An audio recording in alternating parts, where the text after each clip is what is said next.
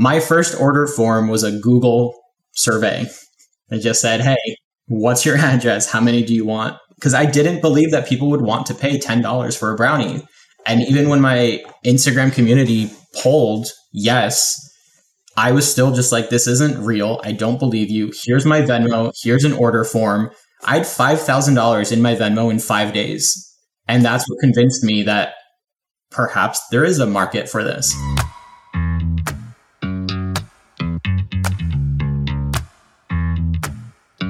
This is Evolve CPG's Brands for a Better World podcast, featuring purpose-driven leaders who not only believe in better, but actively pursue it.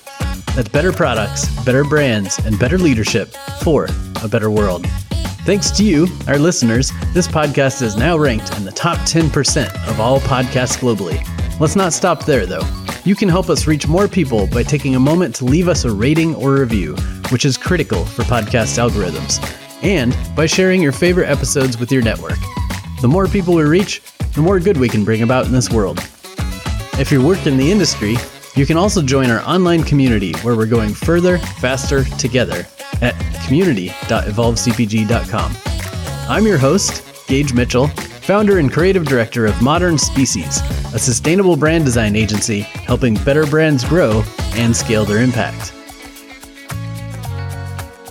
On this episode, we're speaking with Lex Evans, founder, CEO, and chef of Lexington Bakes, about his experience building brands at Johnson & Johnson, why he finally decided to start selling his monumentally epic baked goods, how they consistently sell out even at $40 a box, his commitment to consciously sourced ingredients, and much more. Hi, I'm Lex Evans, founder and CEO of Lexington Bakes. We make consciously baked luxury treats with natural and ethically sourced ingredients. Those treats right now include brownies, cookies, and blondies. And something that might confuse people at first is that our cookies are square. They are not brownies. They are cookies. It's a hot debate that I love to have with people. We'll get into that later, I guess, then, is the format of the cookie and whether or not that counts. But yeah, that's funny that that's a hot debate. Love it.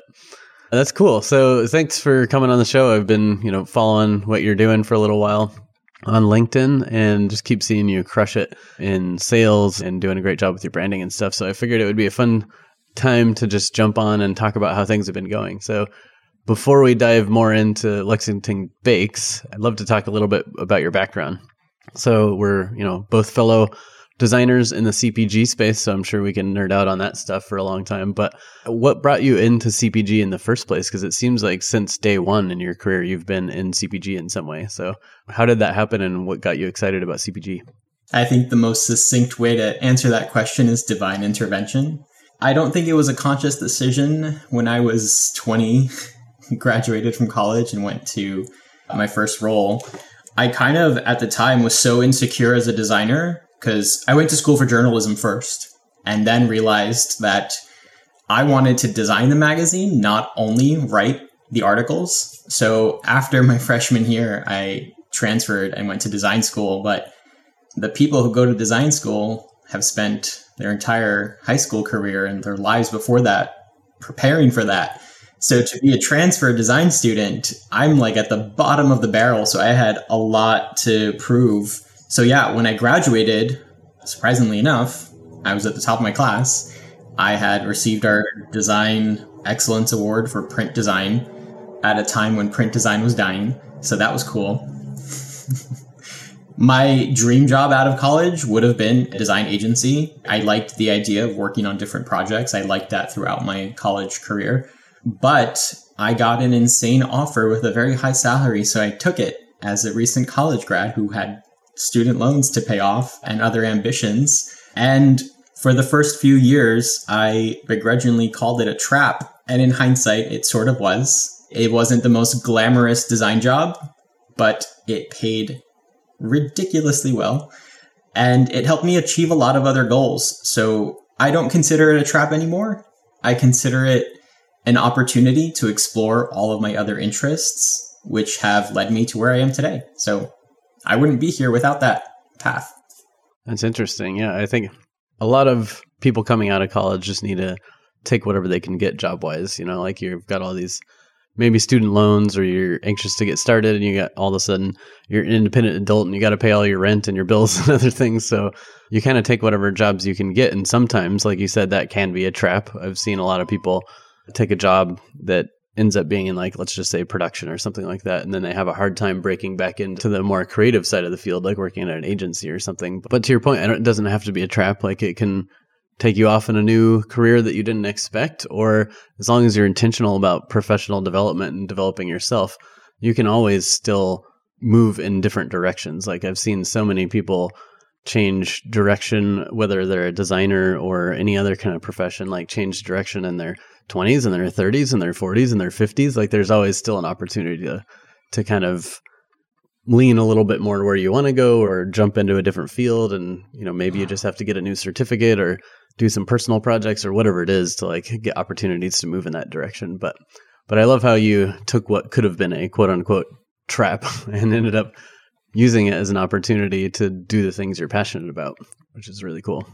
Yeah. And to add some more clarity to what that role was, it was for a contract manufacturer producing wet wipes. So I had the opportunity to work with every major retailer, from Target to Walmart, to CVS, to Rite Aid, Walgreens. Like, I had that experience right out of college. That's what threw me into the world of CPG. And because I excelled at the production side, I started to take away more of the creative work that was previously outsourced, because the internal design team at a contract manufacturer isn't really trying to win design awards. They're trying to win contract business. And the people they're trying to win that business from have their own design teams and agencies and everything.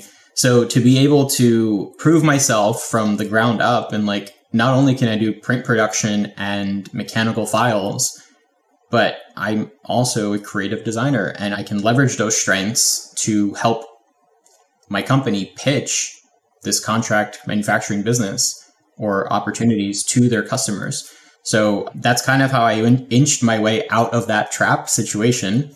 And to your point, I had to do a lot of personal projects to show my range of being a designer, because agencies and studios and even other internal design teams see that you've done production for brands that have established looks and style guides. So it's kind of a risk to hire someone at an agency where you're constantly pitching new work and working on new brands that hasn't really proven themselves to be capable of creating something out of nothing. So I'm proud that I got out of there, but I can't minimize the effort. It took a long time and it took a lot of work, but ultimately that's what made me a better designer.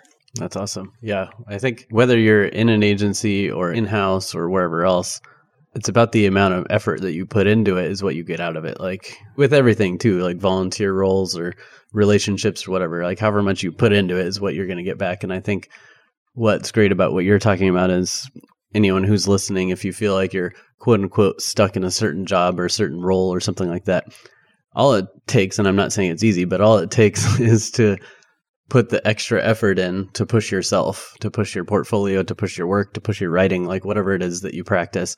Just do some stuff on the side and follow your passions and experiment and play and take those classes and do whatever you need to, and opportunities will come. Like, I've got so many friends who've completely changed their career just because they were feeling a little burnt out and decided to do like I'm going to draw a new piece of type every day and post it to Instagram because that's going to fire me up a little bit more. And then all of a sudden they found that they love typography and decided to quit their job and go get a master's degree in like design and typography. And then all these doors open up and they'll probably end up publishing a book and doing all this other kind of stuff just because they decided, to like do some extra side projects. Yeah. Jessica Hitch is a good example of that, but there's so many opportunities out there. It's just about putting the work in instead of phoning it in and just doing the minimum that the job requires. You put a little extra love into your career path or your side hustle or whatever, and opportunities will present themselves. So Good for you. So one thing I noticed is looking at your LinkedIn profile is that whether you started as like a intern or a young designer or something like that in positions, or as a designer in general, you always somehow manage to bubble up into leadership roles as well, which that's not for everybody. Some people just want to keep doing design and for 40 years, just geek out on being the best designer ever. And some people do naturally kind of lean into more leadership roles. So for you, that must be the case, since that kept happening to you as you kept bubbling up into more of a design management type position. So where do you feel like that kind of leadership instinct came from for you? I think it's a little bit of nature and nurture. So growing up, I'm Greek. I have a big Greek family, just like the movie. My grandmother and then my mom were the ones to host the big parties every year. And I feel like I've inherited that trait to want to be the facilitator and the organizer and the leader, and watching them anticipate and then take care of everyone's needs at these parties. Like, that has been instilled in me since I was so young, to the point where I was the one to rally all the kids in the neighborhood together to play football in the street, or to go to the park, or to go rollerblading, right? So I think this is just who I am, or who I've become really early on. And how that translates to the workplace is I want to understand how things work. I want to understand what our objectives are, and I want to help us all accomplish them. And quite often, established leadership within projects isn't there. You're put on a team, and the team is set to accomplish this goal. So naturally, someone has to emerge as the ringleader in that team. No one is designated as a leader on these teams, because your intentions are to collaborate. And having a leader within the team of collaboration is a little tricky, because you're not always the leader. Like, as a good leader, you have to recognize when it's your turn to step aside and let someone else lead for the moment, whose strengths are better suited for the task at hand. Nice. That's a good note. Yeah. So to some degree, it sounded like maybe when there's a void of leadership, like just nobody's stepped up or it wasn't assigned or something like that, you tend to naturally lean in and help kind of rally the troops around whatever the goals are. But you're also humble enough to step aside when it's not the right time for you to take a lead, or maybe you encourage other people to take a lead and kind of help them nurture their own skills too. Yes. So there's a fine line between being an emerging leader and being an arrogant leader. And yeah, I have been labeled arrogant once before, and it will not happen again. Oh, really? Now I need to know a little bit about that story, if you're willing to share. What was the context of that? This was recent. I was added to a project halfway through. So when I came in, I didn't want to be the person to take over. I wasn't brought in to take over, to be a leader. I was brought in to share my expertise. We haven't talked about this yet, but after that first role of college, I worked for Johnson & Johnson. I've been there for 10 years. And I've worked on beauty and skincare for 10 years. So I have extensive experience designing for those brands, researching those consumers. And the team I was brought on to were fairly new to the category. They've been with J&J for a long time. Like, I adore them. I felt privileged to get to work with them. So I didn't want to come in and say, here's how you have to do it, right? I came in with an approach of, I'm here to just hear your ideas and kind of share what I know into those ideas. But that was received as me being absent from the team, because I wasn't offering too much off the bat. And then on the opposite end of that, I overcompensated and perhaps took a little bit too much of a leadership role. But it was a new situation for me that I haven't had to manage before. So it was tricky to find my grounding in that situation and find the right balance of how to properly communicate that some ideas for people who have not been in a category for so long may seem, I don't know what the right word is. Trying to find the PC word. Nice. But yeah, at some point I was labeled arrogant because I came in too hot at some point. And that's not a term that I want to have. But when you're creating a new business from scratch and you're a startup founder, arrogance is kind of something you have to embrace, because, like, who am I to think that my brownies are better than every other brownie that is on the market? That is extremely arrogant to think that I can create a brand out of thin air as someone who has been a designer for 15 years and has only been a self-taught pastry chef for 7. to think that I can exceed above these brands that have been around for decades creating these products. And I come in and say, I'm going to do it better. That is extremely arrogant. And I've learned to embrace that term in that role, but I don't want to be arrogant in a team role. Right now, I'm still a business company team of one, and I'm only arrogant to myself. So that's fine. That's an interesting spin there. The arrogance as a benefit for entrepreneurism. And like, I totally resonate when you were saying that, but I'm wondering if it's like a choice of words there, by which I mean, is it arrogance or is it confidence? And I think maybe I could argue for both, but like, let's just say, yes, when you're starting a company and you have to go out there and sell it, you can't be like, yeah, our brownies are okay. Or, yeah, there's plenty of good brownies. Ours are one of them, like you got to go in there and be like, we're doing things completely different. Nobody else is taking this angle. Our ingredients are the best. Like we have the best recipes. Our products are amazingly packaged and whatever. You've got to have that confidence in what you're selling, which maybe comes across as arrogance. Maybe the arrogance part is like in the particular delivery or something like that. And maybe it's actually just in the eye of the receiver.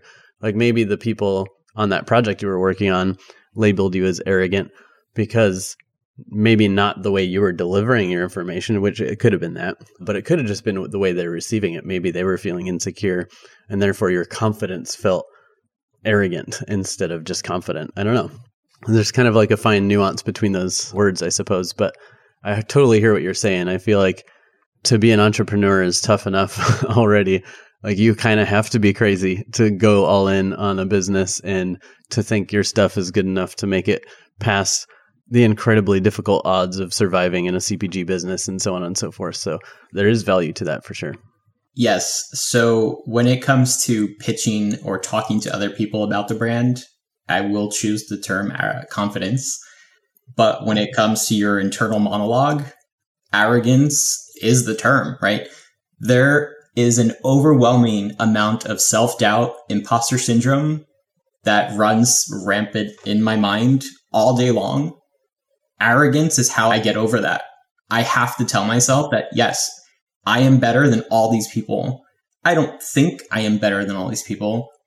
I just have a perspective on what I'm creating. And I need that kind of insane confidence, which is arrogance, to fuel me to go up and pitch to people and say, hey, put my brownies on shelf next to those other brownies you've been selling for 20 years, have had no issue, and people still come back and buy. How do you go to retailers and tell them you're the one that they've been waiting for all along for decades to be the one to improve this thing that doesn't have a problem right now? Yeah, fixing a problem that's not broken in their eyes, Right. That's interesting. I love the way you talk about it as the arrogance helps overcome the imposter syndrome and stuff. It's almost like arrogance is your hype man when you're getting ready to go into a pitch or something like that. You do need the person in your corner that is telling you that like you totally got this, like your shit's way better than any other brownies on the market and all this other kind of stuff. And it's almost like a voice, like one of the voices talking on your shoulder or something like that is that arrogant voice that just kind of pumps you up before the battle, before the pitch. That's a fun idea. I have thought about this term for a year nonstop. Seriously? I am someone who excels in everything that I do. So to be labeled that term is not hitting my mark on who I am. So I struggled for such a long time to come to terms with that to describe me, because I can't negate the experience of other people of me. So that is true. To those people, I was arrogant in that moment. I can't say I'm not arrogant. I was. So how do you come to terms and accept that and kind of leverage that as a strength? And that's where I've landed with my internal therapy sessions. Well, I always say that all strengths can also be weaknesses in certain situations, and all weaknesses can also be strengths in certain situations. So yeah, if arrogance is one of your strengths and one of your weaknesses, it can be both, and it just depends on how you apply it. And the fact that you use it to pump yourself up for pitches and to overcome some of the negative self-talk, I think is brilliant. With that said, you also mentioned, your time at Johnson & Johnson. So I'd love to hear some of the highlights of working there, because like 10 years working at a big company like that has so many brands, that you've got to have accumulated so much amazing experience and maybe some big wins on projects you worked on or challenges you overcame or lessons learned or whatever. So can you tell us maybe, I don't know, a few highlights from your 10 years there? I know that's probably hard to wrap it all up, but maybe whatever that comes to your mind first. I feel like I can write a book about this, but those 10 years have been the most transformative for my design talents, my interpersonal relationship talents. I have grown so much because those 10 years were my 20s. I started working at J&J when I was 23 or 24. I was still discovering who I was and growing, and we can just get right into the highlights because I will keep rambling. So I have redesigned Aveeno and Clean and Clear and Neutrogena, and I grew up with these brands. The impact of growing up and watching these commercials and then being able to touch those products and redesign the brand and think about where the brand should go. It's not just about we need a prettier package, right? I work on design and brand strategy. So where should these brands go? How do you adjust brands that have been around for 50 years, I think more, to be relevant today with the other brands that are on shelf? Because the landscape is constantly changing. For some of these brands like Clean and Clear, they have a very limited window for the consumer that they're targeting. So how do you then attract a younger generation and become a relevant brand for them? Those are the challenges that I have loved to work on over my time at J&J. And then in terms of stretching my design skills and talents, packaging design was the thing I wanted to do least out of college. I wanted to work in magazines. I wanted to do photo shoots. I wanted to work in art direction and then somehow also write articles, which I've learned is not something someone does. But, I took all that kind of push and struggle to get out of my last role, and I brought it to J&J to do things that I wasn't scoped to do. So I primarily worked on packaging design globally, which is a whole nother crazy thing to accomplish, to design for different regions and understand consumers in different regions and different cultural interpretations of ingredients that you put on front of pack. A lychee product in one region can look entirely different than a lychee product in another, because you have to dig into what do the people in that region see when they think of lychee. Is it a photo? Is it an illustration? What type of illustration? What part of the lychee? Is it the inner part? Is it a closed lychee? Is it an open lychee? Am I saying lychee right? Is it lychee? Lychee? I think it's lychee. Anyway, I always hear lychee, yeah. Some of my stretch projects at J&J are what helped me grow the most. And it's when I redesigned Aveeno, I also spent 4 weeks outside of work redesigning the Aveeno website and pitched it to all my business partners after we finalized the packaging design. Not just to be like, oh my God, look what I can do. I'm so great. It was a learning experience to say, hey, I know we're only scoped to touch the packaging, but the brand is not just the packaging. These experiences transcend the packaging, right? It's when you go to the Aveeno website, what should that be? If you're primarily a CPG brand that has its majority of volume in retail stores, what role does the website play for the consumer for that brand? Because if it's not set up to be an e-commerce website, but you design it to look like an e-commerce website, what are the goals there? So how might we design that website to be kind of like an esthetician or a dermatologist that can help people when they're on shelf? I know this is going to be a little bit of a contentious item to bring up, but whether it's a QR code or just an app on your phone or just going to the Aveeno website, how do you design that website to be an assistant in the retail environment to help people navigate your shelf and your portfolio of 50 plus products? Which lotion is right for me? There are 15 Aveeno lotions. Which one do I pick? Nice. So that's a cool idea of just kind of putting some of your own time. It wasn't part of the brief. It wasn't part of the challenge, but you felt it was necessary. So you spend your own time, it sounded like, to put together a pitch and bring it to them so that they can be thinking more holistically about this brand update. That's amazing. How did that pitch go, though? I assume it went well since we're sitting here talking about it, but how did they receive it? It went very well with my internal design leadership team. They appreciated the effort, and it synchronized with their goals to acquire more of this type of work for our design organization, because a lot of the work outside of packaging was being directed to external agencies. And it can get very disconnected when you have one design team designing packaging and then all these other regional design teams and agencies designing websites for different regions. And there's a disconnect between the design strategy for the packaging and the design strategy for the website and the design strategy for your comms and your commercials and your ads.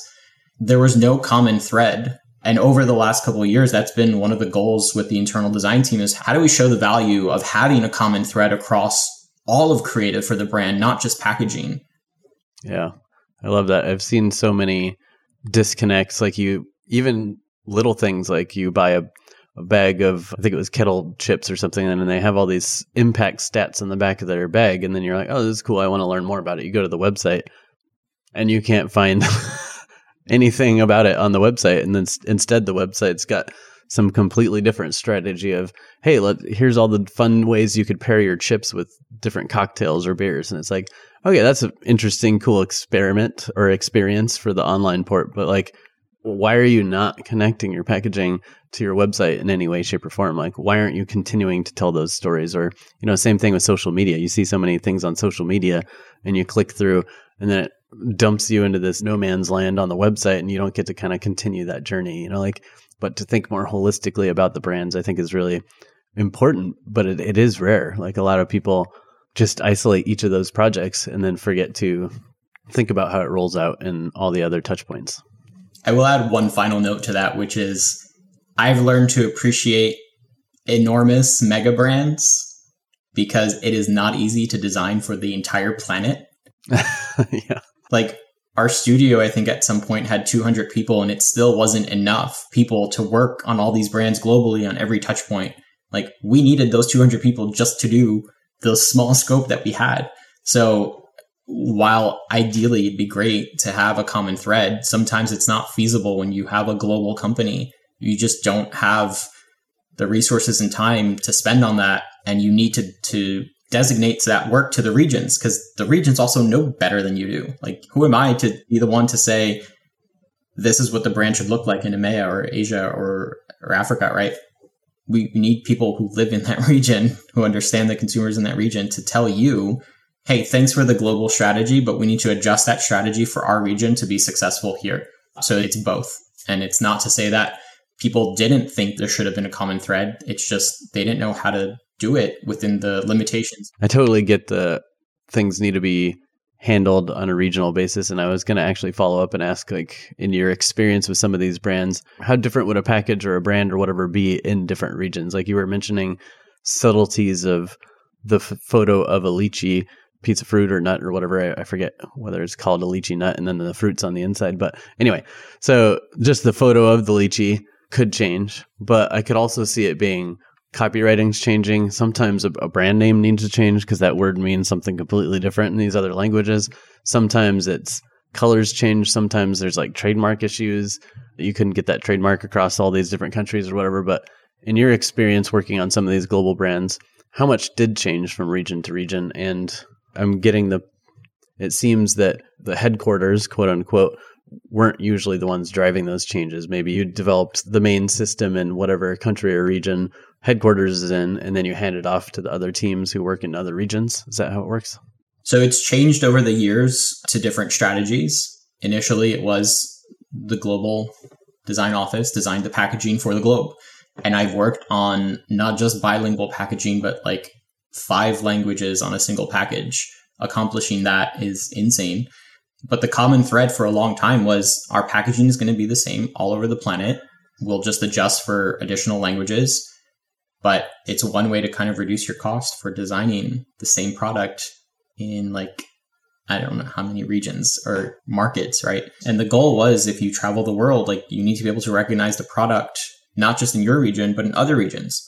Some of those strategies probably have changed now to kind of release some of those guardrails, because if it doesn't work in the region and it has to follow the global standard, then how are you going to achieve your goals, your sales goals? So I think For some, like it also varies by brand too. Like you said, some brands have the trademark globally, some don't. So the name has to be different. Yeah, I'm not sure how much I can share about that.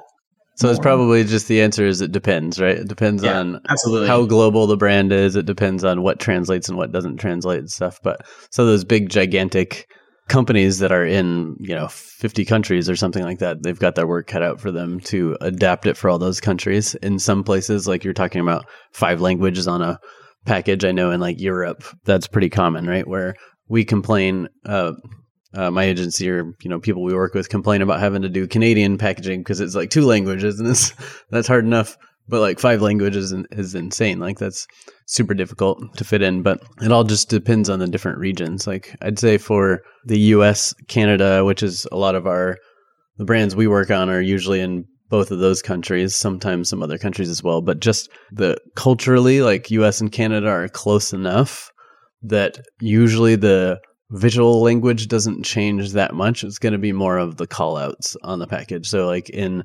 Canada, people might think protein is more important, whereas in the US, maybe the US consumers think fiber is more important, or, there will be like nuances like that that'll change the call outs. But then it's also just like small things like certifier kind of logos will be different, or maybe small changes in copy, like the word flavor is spelled different in the US versus Canada and so on and so forth. So I think there's like little nuance things like that, but I've never done something so globally holistic where it has to work in like 30 different countries and you're evaluating like the image and the brand name and all those kind of things across the globe. So that's got to be extremely complicated. I can totally hear what you're saying there. Extremely complicated, but also extremely rewarding. I was just in Italy in August and like, it was amazing to go into some stores and be like, hey, I designed that.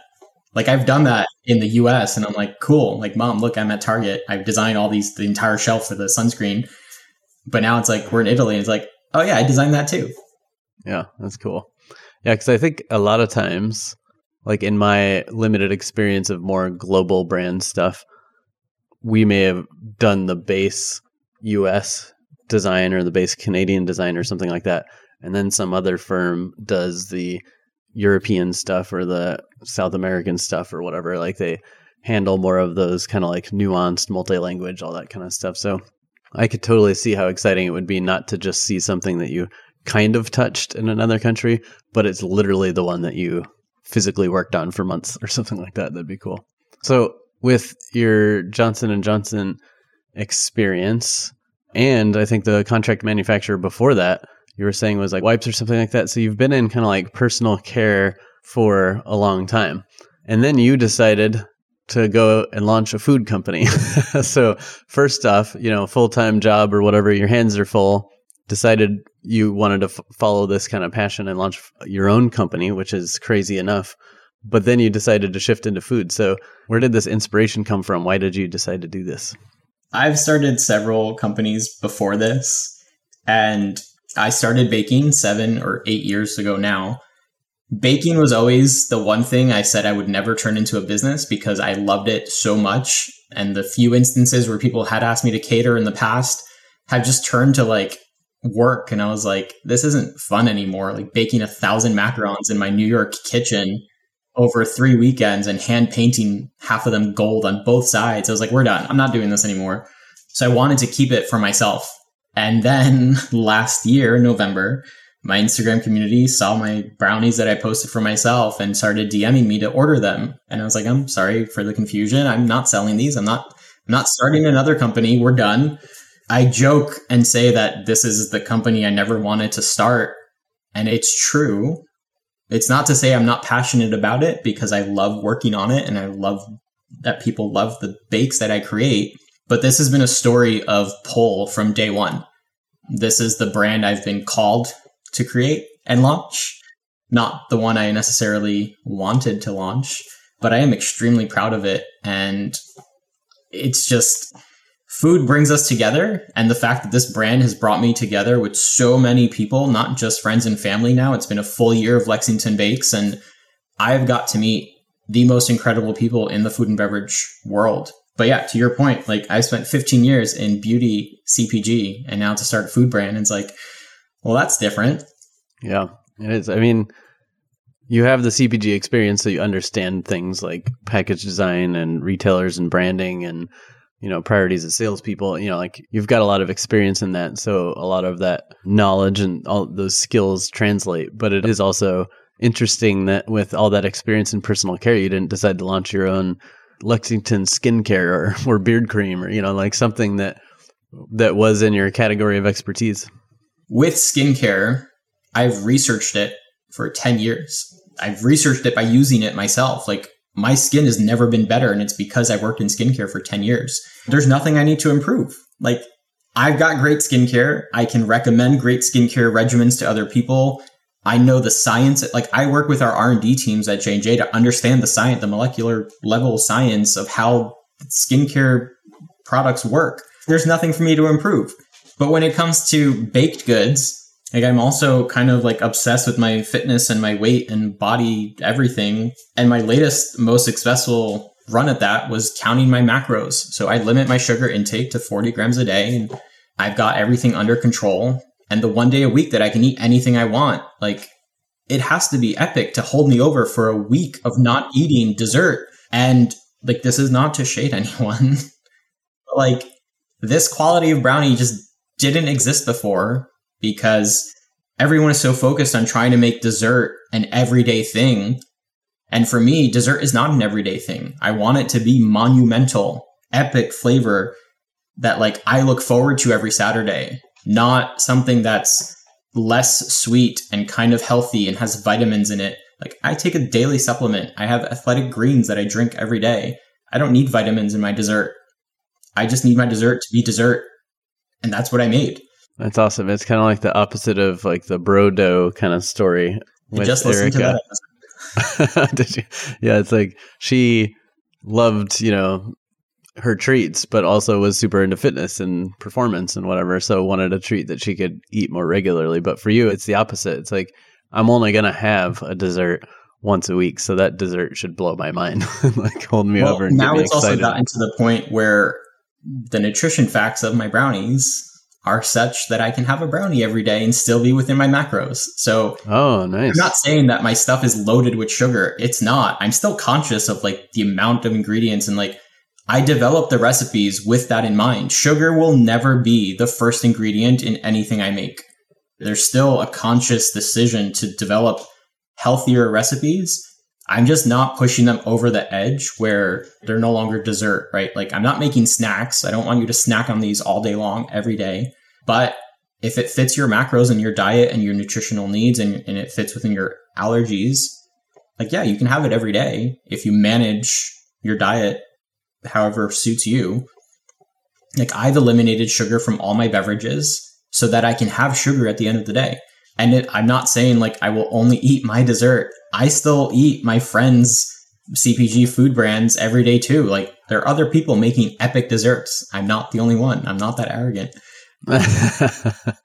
But yours are the best brownies and cookies and blondies, right?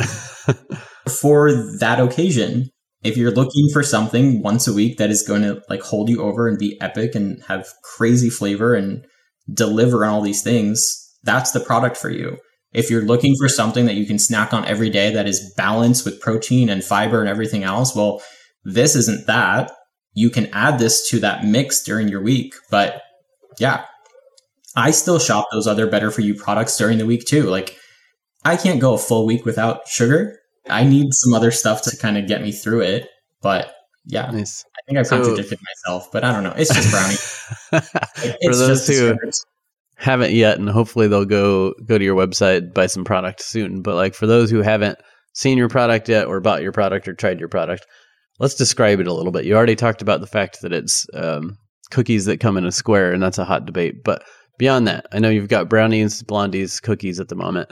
What makes your products so epic? And I know part of it's just premium ingredients, but so talk a little bit about your choice of ingredients, but also what is it? I mean, obviously like a great recipe, just the way you bake it, etc. Like sell us on it. Okay. So first Pull things out your first. Arrogance. My biggest pet peeve is when bakeries and brands say that they make their product with the best ingredients on the planet, and then you find out that it's palm oil and chocolate liqueur. And I'm like, well, that's one way to define best ingredients. So I set out to define what that means for my brand. So for Lexington Bakes, the best ingredients are natural, ethically sourced with kindness and respect for people and the planet. And you can interpret that however you want. But for me, it's sourcing the best vanilla extract, the best chocolate that doesn't have fake or cheap ingredients to accomplish the best brownie.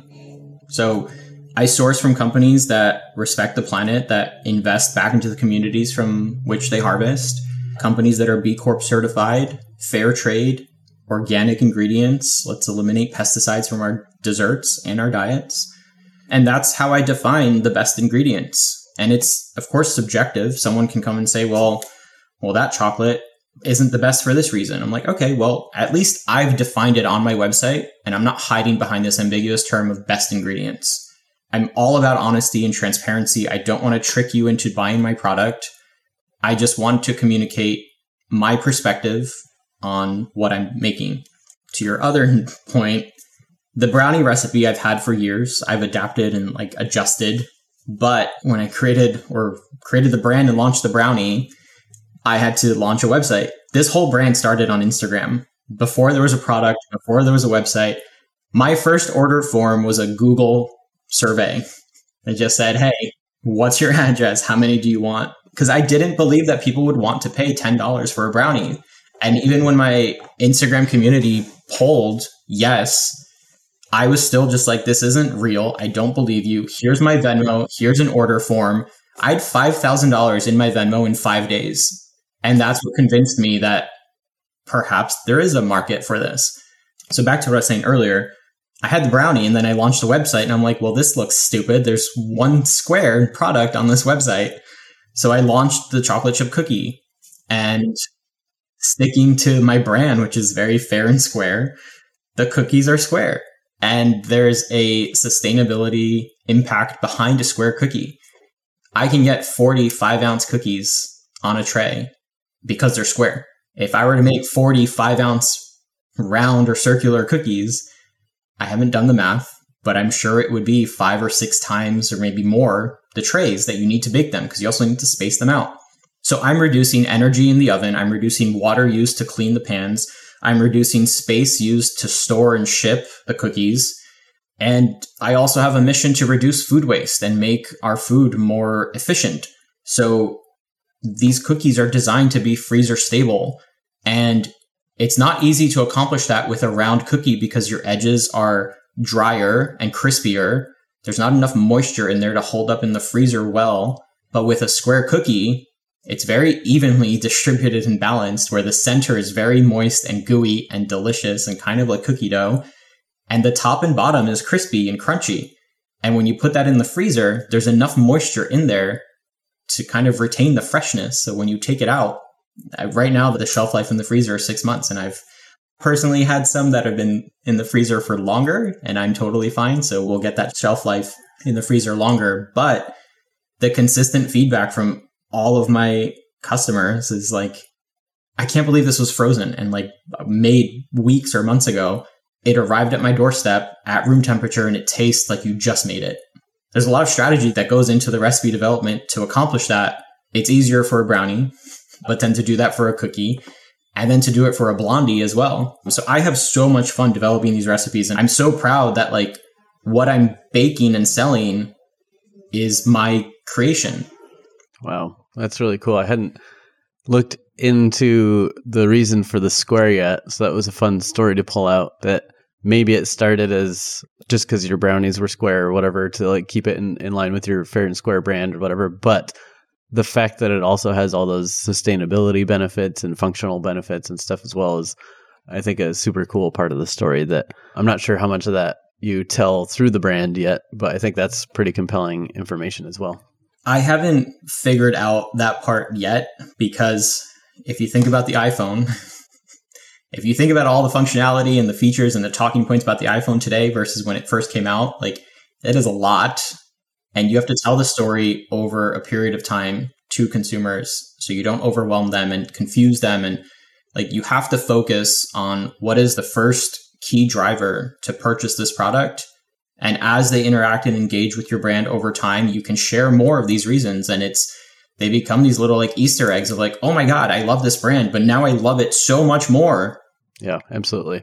I always say a brand is not like a photo or a still image or whatever. It's more like a movie, and in fact, probably more like a trilogy or something. It's something that unveils over time, and you're going on a journey with your customers, and you don't have to tell them everything at once. In fact, you shouldn't. You just tell them just enough to take that next step with you, and then you can tell them a little more, and then you can tell them a little more, and just kind of bring them on that journey with you. And hopefully your brand is about benefiting people. So like you get to watch them transform, and then they get to watch you and your brand transform too as it grows and evolves. So I like that angle that you were just talking about there. So you also mentioned a moment ago that like you didn't believe people were going to pay $10 a brownie. And I imagine a lot of people, entrepreneurs or just people in general, would be in that same spot and would hesitate to launch something like this. So I could totally understand why you started with the Google form sheet. We're going to wait and see if people actually pay you. With that said, all small brands, for the most part, need to start selling at a premium because you don't have the giant supply chains to get costs down and so on and so forth. And especially brands like yours who are trying to choose better ingredients that aren't the cheap version of whatever you're trying to sell, right? So like if you're a more ethos or whatever driven company, your ingredients are going to cost more. And then as a small company, because you don't have scale, it's going to cost more. So it's like double the difficulty of being on shelf or, being compared to some mainstream product that's going to be $3 and yours is $10. With that said, there's also all this pricing psychology out there around more premium products still sell just fine, even if they're really not that much better. The premium brand or the idea that it's leveled up in experience or says something about the consumer who buys it, like fancy fashion brands or something like that. Those brands sell maybe even better because they're priced high, right? So there's this interesting kind of like balance of most companies coming to market wanting to be on shelf at not too much of a premium over the other products, which means they have to compromise on something, either their margins or their ingredients or their packaging or their marketing. There's something they have to compromise on to get that price down. But what I love about your story is that you said, fuck it. Like, I'm not going to compromise. I'm going to give you the best damn ingredients I can find. I'm going to give you an amazing recipe. I'm going to give you this beautiful brand. You just went for it and it's working. Like when you go into a retailer, you're selling crazy amounts of product, even as a $10 brownie or a $40 box of a 4-pack of brownies. On your website, it seems like whenever you launch a new batch of something, it's sold out pretty much instantly. So with that said, like, what do you feel like is the secret to your success so far? Is it like the premium pricing strategy is getting people interested, but then the product delivers so well on quality that they're like, screw it, I'm going to come back. I don't care if this is a $10 brownie. I'm going to buy these every week. Or, I guess I'll stop there and say, what do you feel like is making this work so well in a way that I think most people would be afraid to build a business around this premium level of product? Yep. I will try to touch on all those points. That was a lot. Sorry. I will preface this entire segment by saying I didn't want to do this because I knew it would be a hurdle. So when I communicated the quality of ingredients that I was using to my Instagram, like I'm on my Instagram stories every day. It's literally like having a one-on-one friend conversation with like hundreds of people on my stories. But I didn't want to do this because like I knew it'd be hard. And I'm like, no one's going to pay for this. I know the quality of ingredients because I've studied them. I've researched them. Like, is this going to translate to people caring? Do people even care that the bakeries don't tell what ingredients they're using? Well, it turns out they do. And when the product delivers the expectation, they come back because the response is like, you have this expectation of what a brownie is going to taste like based on what's available in the market or what you've made previously. And I don't think a lot of people make brownies from scratch. You get a box mix. That's where I first, like when I was younger with my mom, we'd make Betty Crocker brownies and they were great. It wasn't until I made these that I realized, like this is an epic flavor that I've never had before. So when it comes to copywriting for the site too, like I do that and I base that all in the feedback that I get from people. And unexpectedly surprising is the best way to describe my products. You think you know what a birthday cake blondie is going to taste like, but I've made mine without any birthday cake flavoring. Like, it took me 10 different recipes over the course of 2 or 3 weeks, but I nailed that, and it tastes so good. And the feedback is, I've never had anything like this. Like, I've had a birthday cake flavored something before, but it doesn't taste like this. Like, what is in this? And then you explain the ingredients and they're like, okay, yeah, here, just take all my money. Like, give me the blondie. But something that is really important to me about this, and we've seen brands over the last few years, there's one very prominent one in LA, that has come up with the idea of a luxury cookie. And it's luxury for the sake of being luxury. I don't want to be that. I don't want to be this hollow, empty luxury brand because I say it's luxury. When I say luxury brownies, the luxury is natural ingredients. There's something I can stand behind and kind of say, yeah, it's $10. I can show you all the math and all the ingredients I'm buying. I'm not trying to rob you. I'm giving you this creation. If you try and go and buy all those ingredients yourself in the quantities that you have to buy on shelf, like, it's going to cost you a lot more than $10 a brownie to make those yourself. You talked about margins. I spent a really long time sourcing these ingredients so that I don't have to charge $20 a brownie to start and get to that $10 price point in the future. I got that future price point now. Like, even when I scale significantly larger, the margins aren't going to get wildly more lucrative. It's really about honesty and fairness and respect and caring about people. So I'm not trying to trick anyone. I'm not trying to like overprice something for the sake of making you think it's luxury. Like, this is a luxury product for these reasons. There's this logical justification for people to spend $10 on this brownie. And that comes from my brand strategy background. Like, you have to substantiate your claims. Yeah. So you talked about how you already did a bunch of work sourcing the ingredients to even get it down to $10 from maybe what could have been $20 easily.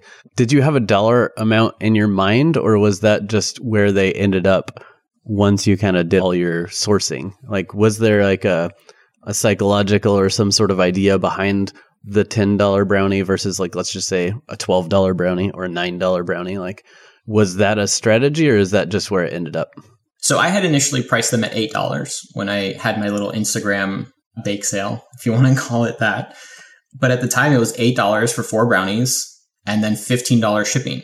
And I was like, well, this is dumb because, like, the shipping is a big hurdle.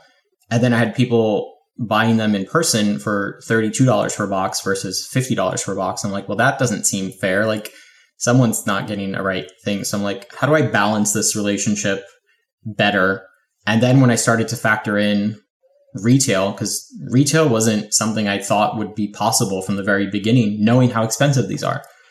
So when you factor in the retail margin to your price, like, I had to raise the price in order for this to work at retail. And I couldn't have something at retail that was $10 and then $8 on my website. So I harmonized all of this, I guess, logistics or operational and everything costs.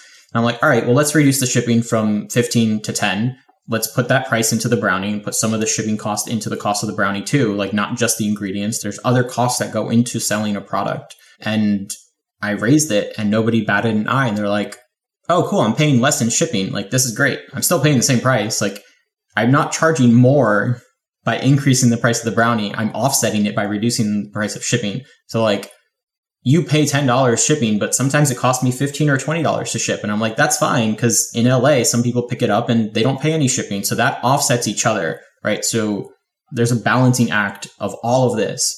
And then to your point, there is a consumer perception of price. Going back to brand strategy, how do you communicate these luxury ingredients to people at shelf when you're not there to talk about it, when you're not on a website with like paragraphs of copy to explain it?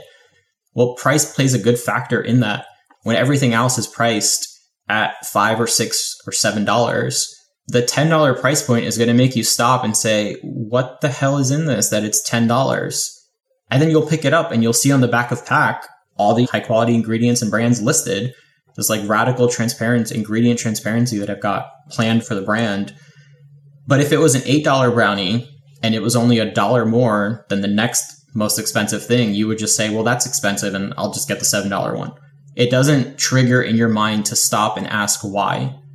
Yeah, that's actually started answering one of my questions was going to be around how you're being so successful in retail, because online or through Instagram, people are hearing your story. They're reading about the product. They have some idea why it's more expensive, but I haven't maybe seen all of your retail packaging, but the bits that I've seen looks pretty minimal. Like your brand is on the more modern, minimal, sophisticated, premium looking brand. Therefore, it doesn't have tons of marketing claims popping off of it or whatever, as far as I could tell.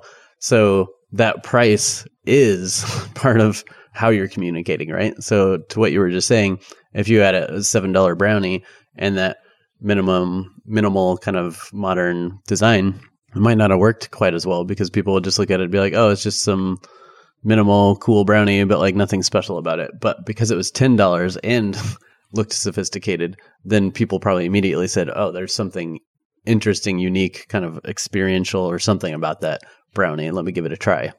Yes, and I want to just reiterate that it's not $10 primarily for that reason. It's still $10 because that's how you make the margins work to have an operational business. It's not a made-up number, but yeah. Right. But it helps to communicate that. And if you break down the price per ounce, it's not the most expensive thing on shelf. Everything else on shelf is considered a snack. It's 2.5 ounces. I have a 5-ounce brownie. It's twice the size of everything else. But it's not twice the cost, because some of those 2.5 ounce products are $6. So if you double that, my brownie should be $12. But I'm not there to just sell expensive things. Like, you're buying a 5-ounce brownie, you're using less packaging than if you were to buy 2.5 ounce products. There's still a sustainability conscious decision there to say, I'm not going to make smaller things and use more packaging. I'm going to make a bigger brownie. It's something you can savor and kind of enjoy and have more of. But again, to the strategy of communicating that, the price point for the ingredients and the quality. And also, I've worked for 15 years on packages that had so many claims, and I'm just like, I cannot deal with, who is reading these claims on shelf with 50 other products? I don't. So just remove the claims. The packaging is clear. You know exactly what you're getting. I don't hide behind a photoshopped image on my package. I can't tell you the amount of times I've opened a package, an opaque package with a beautiful photo, and the product inside is so looks like garbage, yeah, wet, and oil is secreting out of it. And it's just, that's not what you sold me. That's not a great consumer experience. That doesn't build trust. My packaging is clear, so you know exactly what you're getting. If you're disappointed after that, that's on me. But I'm not tricking you into buying this. You can see exactly what you're getting. Yeah, that's cool. The transparent packaging, whenever you can, like a window or something, speaks volumes, right? Because to your point, people, while the beautiful food shots or whatever that are highly stylized and definitely not real look delicious, you're going to have a disconnect when somebody opens that package and sees a hot pile of garbage in the package, in the bag or the box or whatever, instead of the beautiful thing that they thought they were getting. So because your product is already beautiful, just being transparent about it is really smart. Yeah, I also love that you can hold up the squares and see what's inside them on the sides. It's not just the front that you can see. You can literally see every part of the product that you're going to get. Yeah, that's cool. And then you touched on the size too, which is interesting. I don't know if everyone does, but I for sure, when I'm shopping, I don't just look at the total price. I look at the price per ounce, because sure, this other brand over here might be $4 more, but you get more with it, right? And in the end, it's actually a better deal or same deal or something like that. So I don't know if everyone does that. I haven't looked at the research there, but that makes a lot of sense. So it's not that your product is twice as much as anyone else's. It's actually relatively fairly priced compared to everything else. It's just a bigger brownie. But one thing that sparked in me is, again, so many brands are so afraid of being more expensive than some other product on shelf that they often will reduce the size of their product to try to get in line with that, right? Even if they have to be a slightly smaller product than others on the shelf in order to get in a more comparable price range. But again, you went divergent there and you just said, screw it, I'm going to sell the big brownie and it'll look more expensive, but it'll be more worth it. So one question there is, do you feel like over time you might have to find yourself reducing the size of the product to, like, as supply chain cost of goods or whatever will go up, to just try to keep that $10 brownie range? Or will you just say, this is the size of the brownie. If I have to increase the price to $12 later, I will. And then I guess the second question I was going to ask was, do you consider that 5-ounce brownie one serving, or do you consider it like 2 servings? Like, are people sharing them? Are people like eating half of it now, saving half of it for later? So here's where the arrogance comes in. Let's do it. If this doesn't work at retail, I'm not going to do it. I'm not going to take away from the experience that I want to offer consumers to make something fit everything else that's on shelf. I want to bring something new to the shelf. One of my pitch phrases is that this is a decentralized, iconic LA bakery. And the goal is that, like, I'm not opening up a bake shop first. I'm crafting my recipes and products, and I want them to be available in every grocery store, because I don't want my consumers to experience having to wait on an hour or 2 hour long line for one bakery location to get this great baked good. I want it to be convenient, easily accessible. And this is the product I want to make. This is the size and dimensions. Like, this is what feels great to me. Like, the weight of that square unit justifies and feels, it makes you feel good about spending $10 on it. To your point, I do have a strategy in the future to offer a smaller size product, but it will not be the same product. It'll be slightly different. It's for a different experience or occasion. That 5-ounce brownie is 4 servings. I take it out of the bag, I cut it into 4s. I have 4 little squares, and I'll keep it in the fridge, and like, I'll have a bite now, maybe 2 now, and 2 later. I don't eat the full brownie in one sitting, unless it's my cheat day, in which case I have a brownie that is warmed in the oven with a scoop of vanilla ice cream on top and maybe some chocolate sprinkles and chocolate sauce. And that's where I'll eat the entire brownie. But like, I'll buy a brownie, or I have a brownie, I'll cut it into 4s, and like, that can be a treat for 2 days or 4 days if I have 1 square a day. It depends. And people have all different answers to that question. I'm very engaged with my customers because they're still friends and family. I haven't done a lot to grow the DTC business because I got into retail in my 3rd month in business, and that took up all my time and attention and resources. So my DTC customers are still the first like 200 people from my Instagram that ordered. And they've come back to reorder, and they love the product, and they tell me, like, this time I ate the whole thing, or this time I cut it into 4s and I shared it with friends, or I bought a box of 4 brownies and turned it into 16 bites for this party. Yeah, that's cool. It kind of reminds me of, there's a amazing little chocolate shop in downtown Olympia called Encore Teas and Chocolate, I believe. But the owner was telling me recently that there is a $500 bar of chocolate that every time they launch it, it sells out instantly. But it's not just a bar of chocolate that's $500. When you get it, it comes in this gorgeous box. You open the box, and there's like tissue paper and like a nice little note. You open that up, and then there's gloves and little tweezers and 4 plates and like a little knife that you can cut it with. And just, they make it into a whole sharing experience so that you're not just buying an amazing handcrafted piece of chocolate that's unlike anything else you're ever going to get, but they also bake the experience in there. So I like the idea of that your brownies are, a 4-serving kind of thing. So you can indulge in this delicious treat and like just break it up and eat it over a course of a few days, or you can share it with friends or something else too. I think that's really cool. And I'm realizing that I could keep geeking out. I've got so many other questions for you, but instead of turning this into a 2-hour podcast, I realized I should probably wrap it up, and maybe we'll just have you on another time in the future. But so I guess the best wrap-up question would be, especially since it feels like you're doing something fairly divergent here with Lexington Bakes, what would your advice be for others interested in launching their own brand? Do it for the right reasons. I'm not in this to get rich off Lexington Bakes. I'm in this to serve high quality dessert to people who want it. So know your product, know your customer, and just over deliver on that customer experience. Don't worry about fitting into where you think your brand should go or should be. This is about you and your perspective and your impact on the planet. So build what you want to build listen to some other people for advice, but like don't allow that advice to derail what you're building, because you will end up going to the wrong place. Nice. That's really great. I love it.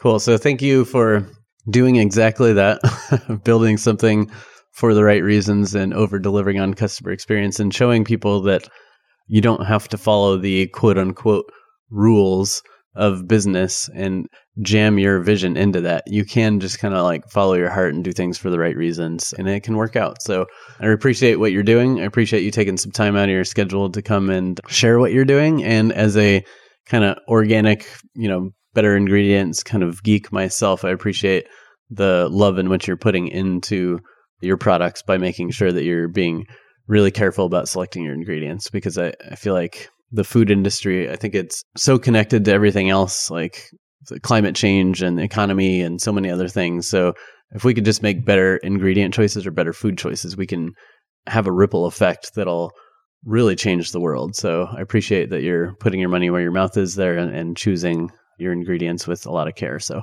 thanks for that. And again, thanks for coming on the show and sharing your story. Thanks for having me. It's been awesome talking to you about all this stuff, and I love that I have someone else to geek out on it with. Nice. Yeah, I'm here for any geek sessions you want. Thanks for listening. If you'd like to learn more about Lex or his company, visit lexingtonbakes.com. Subscribe to our podcast and YouTube channel for more innovator interviews, expert advice, and leadership discussions. If you like this episode, leave a heart, thumbs up, or review, and share it with your colleagues. As an ever-evolving show, we also love feedback, so send us ideas for who we should talk to next to evolve@modernspecies.com. And of course, if you work in the industry, come join our community at community.evolvecpg.com, and we'll go further, faster together.